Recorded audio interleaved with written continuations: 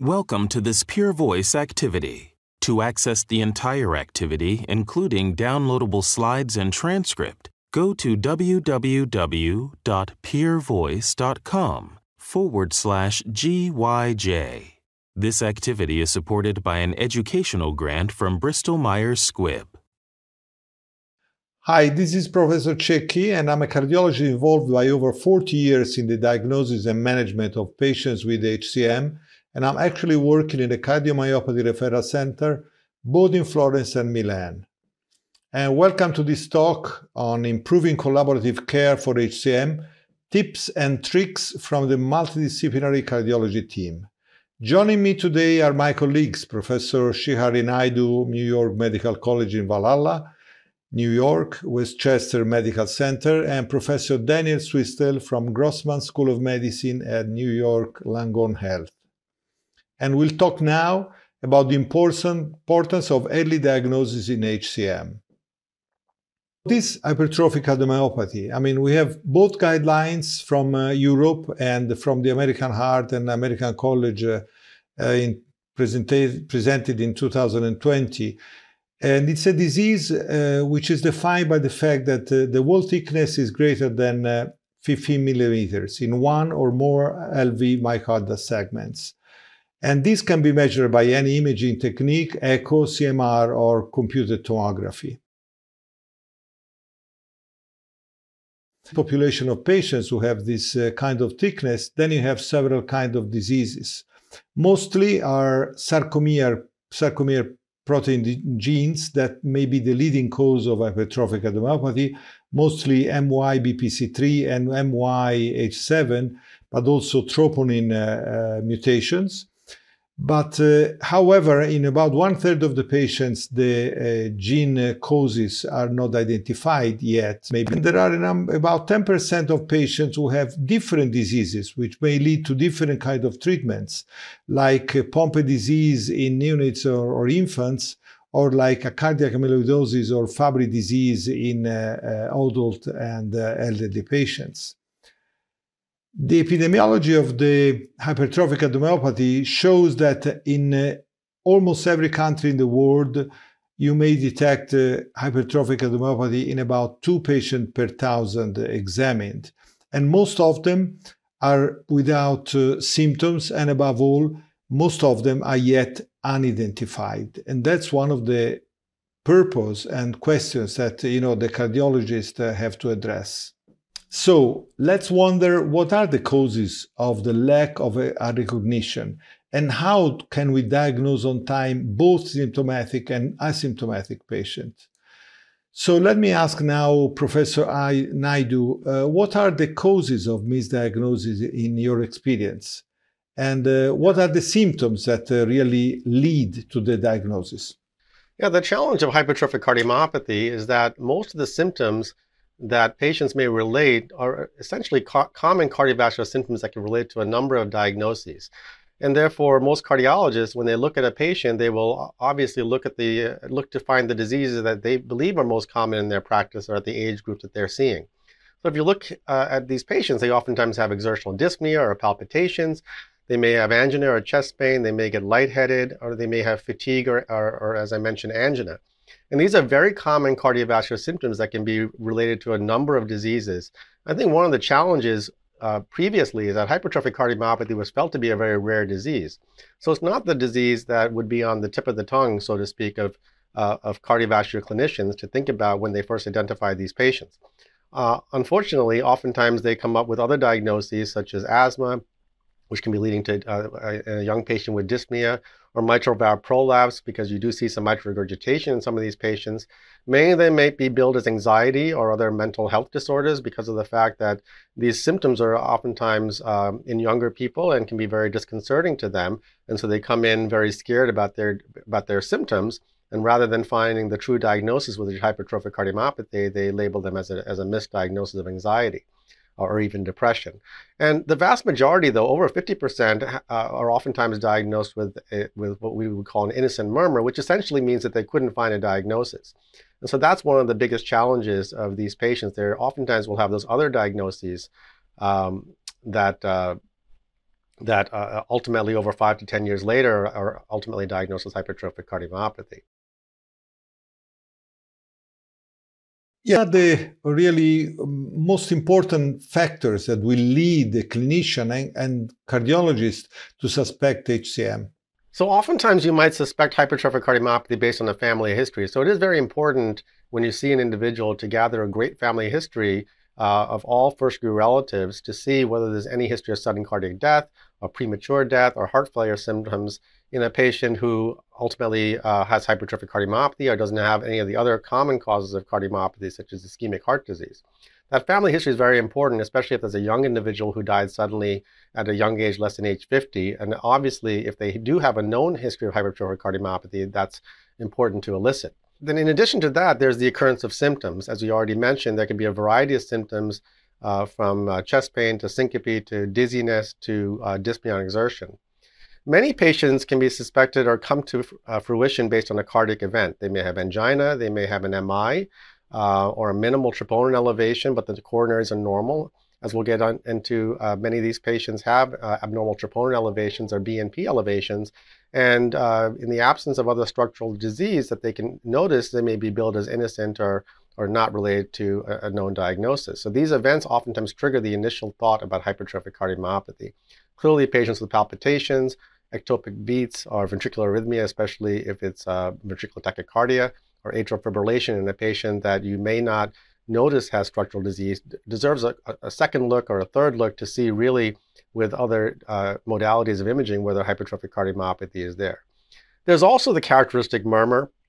So patients with hypertrophic cardiomyopathy will have a systolic ejection murmur that is dynamic and changes with different loading conditions that are characteristic of hypertrophic cardiomyopathy. And a good clinician should really look at this. If you see a murmur, not bill this as solely innocent, but rather elicit whether there are the dynamic features of hypertrophic cardiomyopathy. And finally, this leads us to the electrocardiogram, which is the initial diagnostic tool in these patients. Well, good. Professor Swissell, do you think that, we may now know all the kinds of morphologic and phenotypic expression of the disease? I think it's important to recognize that there are many different morphological versions that promote obstruction in of the outflow tract, number one. And number two, there are certainly significant individuals who have symptoms, but without clear-cut signs on diagnostic testing. And that is because, again, there needs to be a higher index of suspicion for the diagnosis of HCM than probably exists generally in the cardiologic world today. And again, to reiterate, all the different morphological versions, basal hypertrophy, different versions of systolic anterior motion of the anterior leaflet of the mitral valve, midventricular obstructive, apical obstructive versions, all of these different versions have really led to increased complexity in diagnosis. And above all, I believe that you can actually get an end stage phase of the disease where you have heart failure, you have some kind of usually mild dilatation, but above all, great dilatation of the left atrium and with a lot of fibrosis. And as well as a kind of restrictive kind of cardiomyopathy with bilateral usually dilatation and small left ventricle. And this is important because I believe that HCM is not only left ventricular hypertrophy because it comprises also the myocardial disarray, which was at the basis of the histological diagnosis a long time ago, but also as well as fibrosis and, as you mentioned, the mitral valve anomaly and papillary muscle. But above all, there is some striking medial hypertrophy of the intramural coronary arteries, which leads to some kind of hypoperfusion, which may even exist in non-hypertrophied areas. So after all, I believe that we may now really recognize different types of hypertrophic cardiomyopathy. And I believe that, Professor Swissell, would you really be keen to describe the major, the diverse morphologic expression and the major components? Over the course of the last few decades, because of improved diagnostic testing, I think we now recognize a much more diverse morphological a situation in the myocardium that leads to obstruction and the symptoms and signs and symptoms of failure that are often associated with HCM.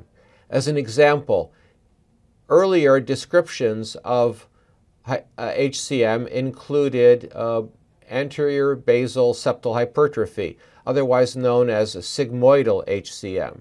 But more recently, we have seen more diffuse hypertrophy of not only the basal septum, but the mid-septum and even the apical septum. Hence, something that we refer to as the reverse curve version of HCM has become way more common, certainly in diagnosis, than some of the other more prior versions. And of course, lastly, both midventricular and apical versions, which don't in general cause as much diagnostic obstruction, but more signs and symptoms of heart failure that have become more easily recognized more recently. Now, once more, I mean, how important is obstruction in these patients? Well, obstruction is key because obstruction almost always is related to mitral insufficiency, which causes severe dilatation of the left atrial chamber and more signs of pulmonary hypertension, possibly later on. And all of these problems collude to dramatically decrease the life expectancy of these patients. So now let's come to the main point. How can we improve diagnosis in these patients? Could you please tell me what is your experience in diagnosis and above all in building up referral networks, so that you can, have referred patients to your multidisciplinary team?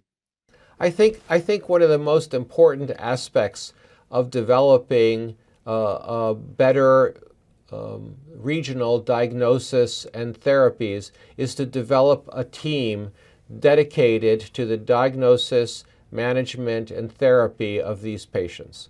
This requires individuals who are expert in genetics, individuals who are expert in electrophysiology, cardiologists who are expert in pharmacologic therapies, and of course, lastly, like myself, surgical management. So the development of the team approach is key to improving the referrals and better regional diagnosis. What Dr. Swistel is describing is the concept of the center of excellence with multiple components at a very high level to tackle all the areas of hypertrophic cardiomyopathy the patient may require, from diagnosis to management. That's one big part of the cycle. The other part of it really is getting referrals to recognize this disease and feed it into that referral network and to the center of excellence to get the outstanding outcomes that then feed back to the community. So there's two ways. One is the referrals to have more knowledge and be able to do some of the initial diagnostics at their local institution or office, but also as they see more of these patients, to recognize the nuances on why they were missing these diagnoses for many, many years and hopefully get them younger and younger. I think this is partly why the phenotype has changed over time to a more younger reverse curvature patient population, because the awareness is finally starting to increase and we're starting to notice these patients earlier. Once the referrals send the patients in and the patients do well through that multidisciplinary team that we're talking about, they go back to the office and those physicians get a positive reinforcement and realize that that cycle of referral and the patient coming back is a very positive cycle for the patients and for their practice as a whole. And over time, the referral network grows around the center of excellence. That's been my experience. Well, thank you very much for your intervention and comments. So I would like to close this session saying that, in conclusion, HCM is not rare. It's among us, but it's often unrecognized. However, it's a complex disease with different clinical manifestation, morphological manifestation, and stage due to the fact that there is anyway some disease progression. But carefully evaluating the family history, the ECG and imaging will allow cardiologists and clinicians to diagnose, and these are mandatory. And the referral to a multidisciplinary heart team is absolutely useful for the best clinical management of these patients. Thank you for your attention. Professor Cecchi, I'm here again, and in this second part, together with my colleagues, Professor Naidu and Professor Swistel, we shall talk about how to diagnose HCM. And let me just introduce the basic instrument, which is the ECG. And ECG is the essential screening tool, but it is not really conclusive for diagnosis, as in our experience and in other patients' experience. I mean, you may have up to 6% of patients with HCM, even with the huge hypertrophy, who show a normal ECG. So if you have symptoms, just go then to imaging, because only 1/3 of the patients, more or less, will have an abnormal ECG, which is suggestive for HCM. So basically, I believe that the imaging is clear-cut route to diagnosis. And I would ask Professor Naidu to continue about how to use the echo and what we can expect from the echo. Yeah, the echo is an absolutely key and imperative part of the diagnostic modality, and it's also much more available to all cardiovascular practices. So that's why it provides a linchpin diagnostic tool in these patients. For one thing, it looks at morphology. So you'll look at areas of the heart to see maximal wall thickness. As we mentioned, it has to be more than 1.5 centimeters thick.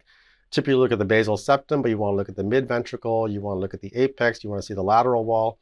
You want to look at the morphology of the mitral valve. Are there abnormalities there? Is there mitral regurgitation in the characteristic distribution and trajectory? And you want to look at the mechanism of that mitral regurgitation as much as possible. Obviously, this has to do with imaging and how high fidelity it is, but you want to look at all these aspects. In addition, it tells you whether there's obstruction. So very clearly, it's very important to see whether there's obstructive physiology in these patients, because as we mentioned, obstruction portends prognosis and also guides the management decisions in these patients. So there's lots of different tricks to determine obstruction. We test them at resting conditions and then with Valsalva. But if that doesn't show a gradient and you're suspecting a gradient based on the clinical syndrome of the patient, you may have to move to the next level, which is doing an echo postprandial, where they have relatively dehydrated ventricle and resulting in more obstruction. Or you may do a stress echocardiogram, prioritizing the elicitation of obstruction over any ischemic findings you might see in these patients. But ultimately, echo is the number one modality to look for both the morphology, the maximal wall thickness to clinch a diagnosis, and then to look for obstructive physiology and mechanism of mitral regurgitation. The importance of the obstruction in the subsequent follow-up of the patients is reflected by the results of the Italian Registry of Hypertrophic Cardiomyopathy. And as you can see, during the follow-up, there was just a regular level of sudden death occurrence, which was basically 0.5% per year. But a number of patients would then subsequently develop symptoms. Then these were the patients that went into heart failure and died for heart failure. Treating left ventricular outflow tract obstruction is crucial for avoiding the progression of the disease in most patients. Now then, using MRI and cardiac magnetic resonance with contrast media. Sure. Well, we do echo with contrast media, especially to look at the apex and to get really good maximal wall thicknesses, to get good endocardial definition. But MRI is also an increasingly utilized tool for a number of reasons, and in many respects is complementary to the echo. It will look at areas that echo does not see very well, such as the apex, or to look for apical aneurysms or the lateral wall. And it can also get much more fine cuts of the ventricle to get a much more precise maximal wall thickness to either rule in or rule out hypertrophic cardiomyopathy. MRI can also look for phenocopies and be suspicious for amyloid or other disorders that are phenocopies of hypertrophic cardiomyopathy, but certainly distinct pathologies that require distinct therapy. And over time, we've also realized the scar burden as represented by late gadolinium enhancement has also become an important tool to determine prognosis. Namely, the incidence of sudden cardiac death increases with scar burden, and the incidence of heart failure and diastolic dysfunction or burnt out HCM also increases at the extremes of scar burden as well. So for all these reasons, MRI is complementary, and most patients should get a cardiac MRI at a center of excellence to aid in the diagnosis and in the prognosis of these patients. Let me just add one or two aspects of diagnostic testing that are important in subsequent surgical decision making. One is the hemodynamic assessment, invasive cardiac catheterization. We do that in all patients who we suspect might at some point require surgical management to get absolute and precise measurements of right ventricular pressures, because a significant proportion of patients may have pre-existing or existing pulmonary hypertension. This does not obviate decision-making for surgery, but is certainly necessary in the pre-surgical diagnostic testing. Secondly, as far as MRI is concerned, in patients with complex anatomy causing obstruction, MRI or 3D reconstruction of MRI imaging has become very helpful in surgical planning for these patients as well. Both think that we should also do a CAT coronary angiography. If the patient is being considered for alcohol ablation, then it's important to look at the coronary arteries to see if they even have septal perforators that go to the target myocardium that would allow alcohol ablation in those patients. In addition, the right heart cath is very helpful in understanding really how debilitated the patient is. If their index is less than 2, or even in some cases very extremely low, 1.2 to 1.4, then it is important for the surgeon to know that, or for all of us to know that a lot of their symptoms may be due to profound diastolic dysfunction or a confluence of all of their problems, including pulmonary hypertension, mitral regurgitation, and obstructive physiology. That's very important as you try to figure out how to treat these patients and give expectations on the patient on how their prognosis may improve, or in some cases not improve, and may have to move to other things such as heart transplantation. Yes, certainly the degree of diastolic dysfunction, which is quite severe in almost all of these patients, at least the ones who are ultimately referred for surgical management, can be most important to know preoperatively. As I said earlier, this does not obviate surgical management, but is a key part of information to be aware of when planning surgical management. What about genetic testing? Would you do in everybody? I do believe that genetic testing should be offered and done in all patients. As you saw in previous discussion, the genetic positivity rate and VUS rate is not as high as we would like. It's generally on the order of 50 to 60%, but it can be higher in certain types of phenotypes, such as the reverse curvature, and lower in the older age sigmoidal septum type of patients. That being said, it does a number of factors. One is it'll clarify the diagnosis. You may have pathogenic mutations for HCM, but you also may find pathogenic mutations for non-HCM phenocopy diseases that require other therapy. It can also help in what's called cascade screening. If you have a positive test, you can utilize that to exclude the disease in some offspring of your patients. In terms of prognosis, we do know that patients who have a sarcomere mutation tend to have a worse prognosis. Patients who even have a VUS, a variant of undetermined significance, also have a worse prognosis than patients who have no mutation identified. So this is a work in progress, and over time we're going to learn more as we have larger registries, such as the SHARE registry, showing how these patients do with a variety of genotypes. But I do believe that it should be done in all patients, and the information that is gleaned from genetic testing is absolutely vital.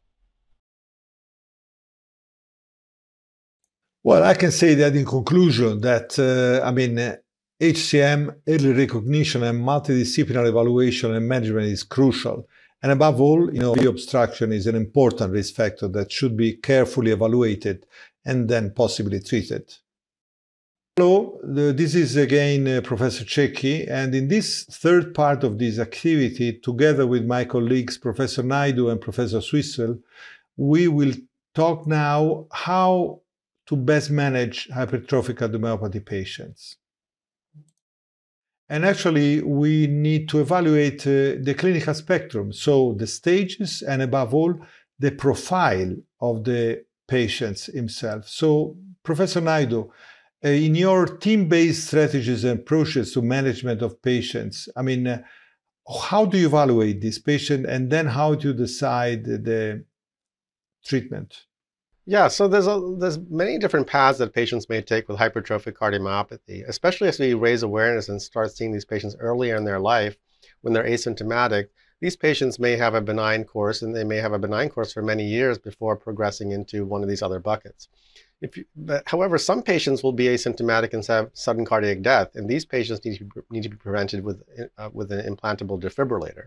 For the patients with heart failure, you really need to determine if they're obstructive or non-obstructive. And I'll also add there's also the burnt out stage or the end stage HCM with a dilated cardiomyopathy, or oftentimes they're not dilated, but certainly hypokinetic locally. The distinction of obstruction is very important, as we alluded to earlier, because these patients avail themselves of a variety of drugs, negative inotropic drugs, including novel pharmacotherapy, to try to improve prognosis and improve the entire cardiovascular state. If those fail, these patients move on to alcohol ablation or surgical myectomy, depending on a variety of factors and whether they qualify for each and whether they require one or the other. In many cases, one of these procedures may be preferable to the other based on their morphology of the mitral valve and the obstruction itself. The non-obstructive patients can be very difficult because these patients typically present with diastolic heart failure, congestion, and a lot of fatigue, and they may trigger atrial fibrillation in a large component as well. That leads us to the last segment here. The arrhythmias can be in obstructive or non-obstructive patients. You can have VT, but you can also have atrial fibrillation. And increasingly, as these patients are aging and living with or without obstruction, whether they have septal reduction therapy or not, oftentimes the syndrome will move on to a stage of diastolic dysfunction and atrial fibrillation, which patients can be very debilitated from as well. For patients with atrial fibrillation, of course, they require anticoagulation to prevent stroke, but they also may require RF ablation to mitigate the incidence and frequency of atrial fibrillation and improve symptoms. And this may also require a variety of drugs to control the arrhythmia as well. So taken together, there's so many different paths that patients may take, and it's important to understand the typical paths that patients with non-obstructive or obstructive hypertrophic cardiomyopathy take and the modalities of treating these patients to mitigate risk. And what are, Professor Naidu, again, the pharmacological agents that we can use and are now currently used in these patients? Right, so the current management for obstructive physiology is primarily related to beta blocker use in these patients. In some patients, they will require calcium channel blockers, especially those who have hypertension as well, and they may be on combination therapies. In general, ACE inhibitors and ARBs are oftentimes not utilized in obstructive physiology, although there's some evidence in some populations that they may improve diastolic dysfunction, although that is still not definitive. Again, many patients need oral anticoagulation for atrial fibrillation. In patients who fail beta blockers or calcium blockers and continue to have symptoms of obstruction, you might use disopyramide to alleviate obstruction further. It also has the added benefit of preventing atrial fibrillation recurrence in patients with concomitant hypertrophic obstructive cardiomyopathy and atrial fibrillation. For other arrhythmias, you may use amiodarone, especially in older patients. In the young patients, we tend not to require that medication because of the long-term sequelae. And in some patients, we will use nadolol and other medications that can minimize the side effect profile of beta blockers. And coming instead to the selection of patients for ICD treatment, what would you follow at this point? The decision to place an ICD is one of the most fundamental and important decisions for the hypertrophic cardiomyopathy patient. So we spend a lot of time discussing this with each patient on an annual basis or as new clinical aspects of their disease manifest themselves. There are two ways to look at whether a patient needs an ICD. There's the HCM risk SCD calculator from the ESC. In the calculator, they look at the age of the patient, the maximal wall thickness, how big the left atrium is, the maximal gradient, the family history of sudden death, non-sustained VT, and any unexplained syncope to arrive at a score and risk over 5 years. The other way to look at it from the United States is to look at whether the patient had a major event, a sustained cardiac arrest or VT, which would automatically require an ICD. If they didn't have that, then we look at a number of major risk factors, such as an apical aneurysm, whether they have a low EF, unexplained syncope, massive LVH, or a family history of sudden cardiac death. These would require an ICD as a class 2A indication. Anything short of that is essentially a class 2B, or anything even less than that would not require an ICD. So some of these modifiers that might push you over the edge and require an ICD include the presence of non-sustained VT, or whether there's extensive scar on MRI imaging as represented by LGE or late gadolinium enhancement. But importantly, it's important to understand that patients with HCM, whether they're symptomatic or not, have this as a risk factor. And so even if they're asymptomatic or young, or certainly just have the genotype with only mild phenotype, these patients need to be evaluated for their risk of sudden cardiac arrest. It's not just the patients who are the most symptomatic or the most thickening of the heart who have this as a factor. Another important part is that as patients age, the risk tends to go lower for sudden cardiac arrest. So some of this has to do a lot with the age of the patient, as the ESC calculator looks at. I might add parenthetically that it does become a point of controversy occasionally whether patients who are scheduled for either septal ablative therapy or surgical myectomy, whether they still would require an ICD before, during, or after such interventions. I think that's a little bit controversial, but the current recommendation is still that patients who fulfill the requirements for an ICD without consideration for their subsequent invasive therapy would still require that ICD placement regardless of subsequent invasive therapies. Well, actually, this comes to the point, what is the effect of myectomy? Does myectomy has an effect over survival and prevention of sudden death in comparison with non-operated people? Swistel, could you please comment on that? Well, this has been really one of the most gratifying aspects of treatment of obstruction in patients with HCM. Patients who do undergo successful surgical management for obstruction. And one would have to define that by a resolution of both mitral insufficiency and resolution of basal gradients, outflow tract gradients. So if you can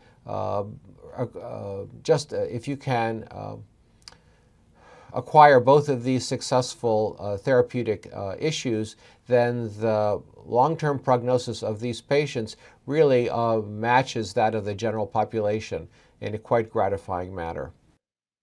And how do you choose between septal myectomy and alcohol ablation? I would ask this to both of you. We tend to look at the anatomy, see how symptomatic they are, where is the obstruction, is there concomitant mitral or coronary abnormalities. In general, all patients can get a myectomy with work done potentially to the mitral valve or the coronaries as needed. But those patients who have disease solely confined to the basal septum can oftentimes have an alcohol ablation if they have sufficient coronary anatomy.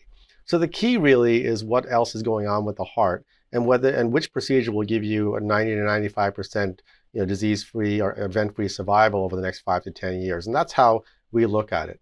In general, older patients, those with comorbidities and limited expected lifespan, more sedentary, lower gradients and lower thickness, preferentially the sigmoidal septum, oftentimes get funneled to alcohol ablation at expert centers. I think the key in making this decision is evaluation by individuals who are adept at identifying the very fine points of what is causing obstruction. As we have been speaking during this course, there are a variety of morphologic variants that collude to create obstruction. And in the simplest form, where basal septal hypertrophy is the key component, then alcohol septal ablation with the right coronary anatomy is extremely successful. I would also importantly add that there had been evidence that surgical myectomy that is performed after an unsuccessful alcohol ablation dramatically increases the risk of the subsequent surgical therapy. I personally have not found this to be true. I have found that surgical myectomy in cases of failed alcohol septal ablation is still a viable and extremely successful procedure. And I believe now we can go on and talk about novel surgical and medical management options.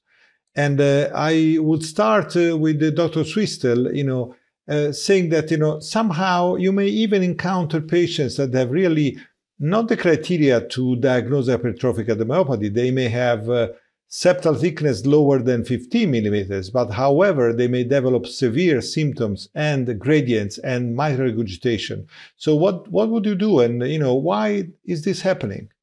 Exactly so. We have seen increasing numbers of patients who, in fact, don't have septal hypertrophy to any degree whatsoever.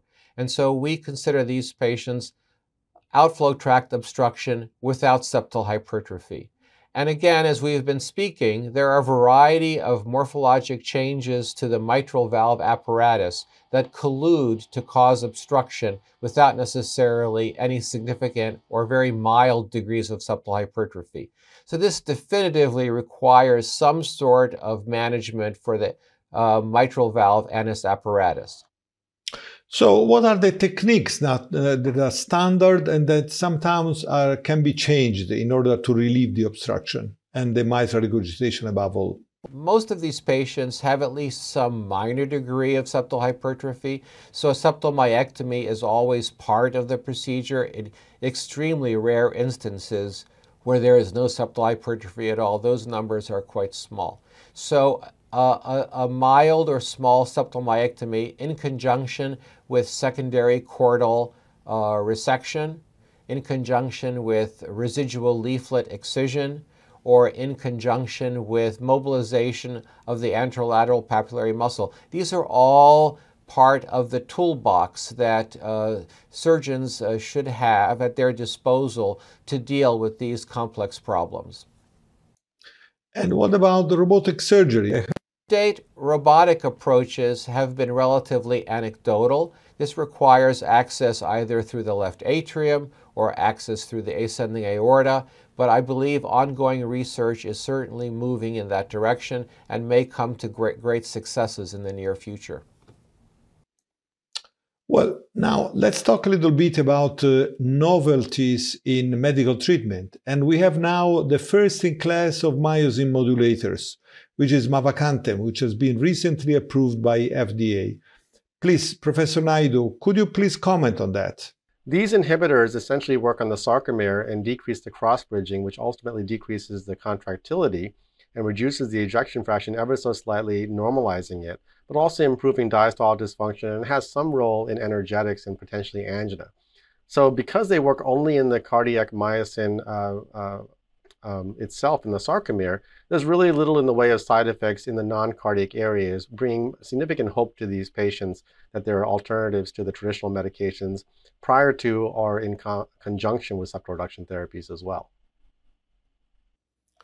And what are the results of the studies that have been published recently and have led to the approval of this drug? There's two main trials that have been published now. The first one, the Explorer trial, was in patients with NYHA class 2 to 3 heart failure, primarily class 2, but the results were quite impressive at 30 weeks using mavacamten versus placebo. The resting outflow tract obstruction was markedly reduced, as well as the Valsalva or provocable obstruction. And importantly, we see secondary signs of reduced stress in the heart, as we see as pro-BNP was rapidly decreased and maintained during the course of therapy. We also see that high sensitivity troponin was also decreased. And what about the extension of the Explorer trial? Did they maintain the same results? Yeah, we have seen from Explorer LT, which was recently presented, that at 84 weeks, there was sustained results. So this is good evidence that if you continue the medication, we do see that the obstruction and the heart failure symptoms seem to be improving.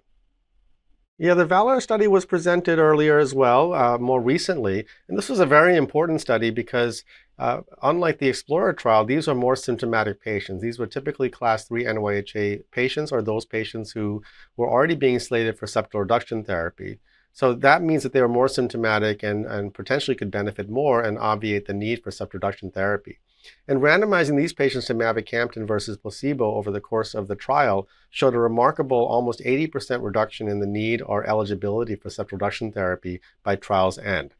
So because of that, I think mavacamten is now being used in lieu of septal reduction therapy, or as a way to minimize some of the traditional medications and try to get the benefit without having to move to septal reduction therapy. And currently what we're trying to figure out is who moves on to septal reduction therapy, who still needs traditional medical therapy, and who would be ideal candidates for mavacamten going forward.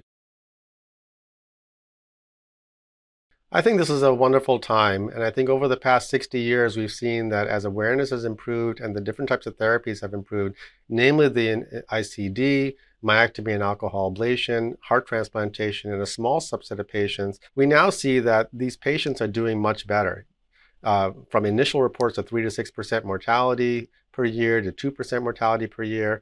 However, now in the modern era, we now have mortality rates of 0.5%, 0.6%, and these mirror or in many cases are the same or even lower than what you'd see in the general US population, probably because they're being monitored by cardiovascular professionals at centers of excellence even more frequently. And now we're looking into the future to see, well, can we improve this even further? It's been quite gratifying to see these novel surgical techniques greatly improve the life prognosis of these patients in terms of both their lifespan and also their quality of life. Moreover, I think as time progresses, there will be advances in gene therapies, number one, and number two, this relatively but significant number of individuals who suffer from apical or midventricular obstruction. These patients tend to have terrible progressive symptomatology that often culminates in heart transplantation. There are now novel surgical approaches to deal with these patients, and I think that especially in conjunction with the myosin inhibitors, that the combination of that pharmacologic therapy and novel surgical therapies for that subset of patients hopefully will obviate completely the need for cardiac transplantation for this subset of patients. To close and saying that really different drug and left ventricular obstruction treatment, either by alcohol ablation or surgical myectomy, the implantation of ICD, heart transplant in the few patients that need it, are now well-established treatment in the HCM management. However, these novel medical and surgical interventions are now available and will probably improve even better both quality of life and life expectancy in these patients. And I thank you very much, all Professor Swissell and Professor Naidu, of your very important comments that you made. Thank you very much. This has been an activity published by Pure Voice.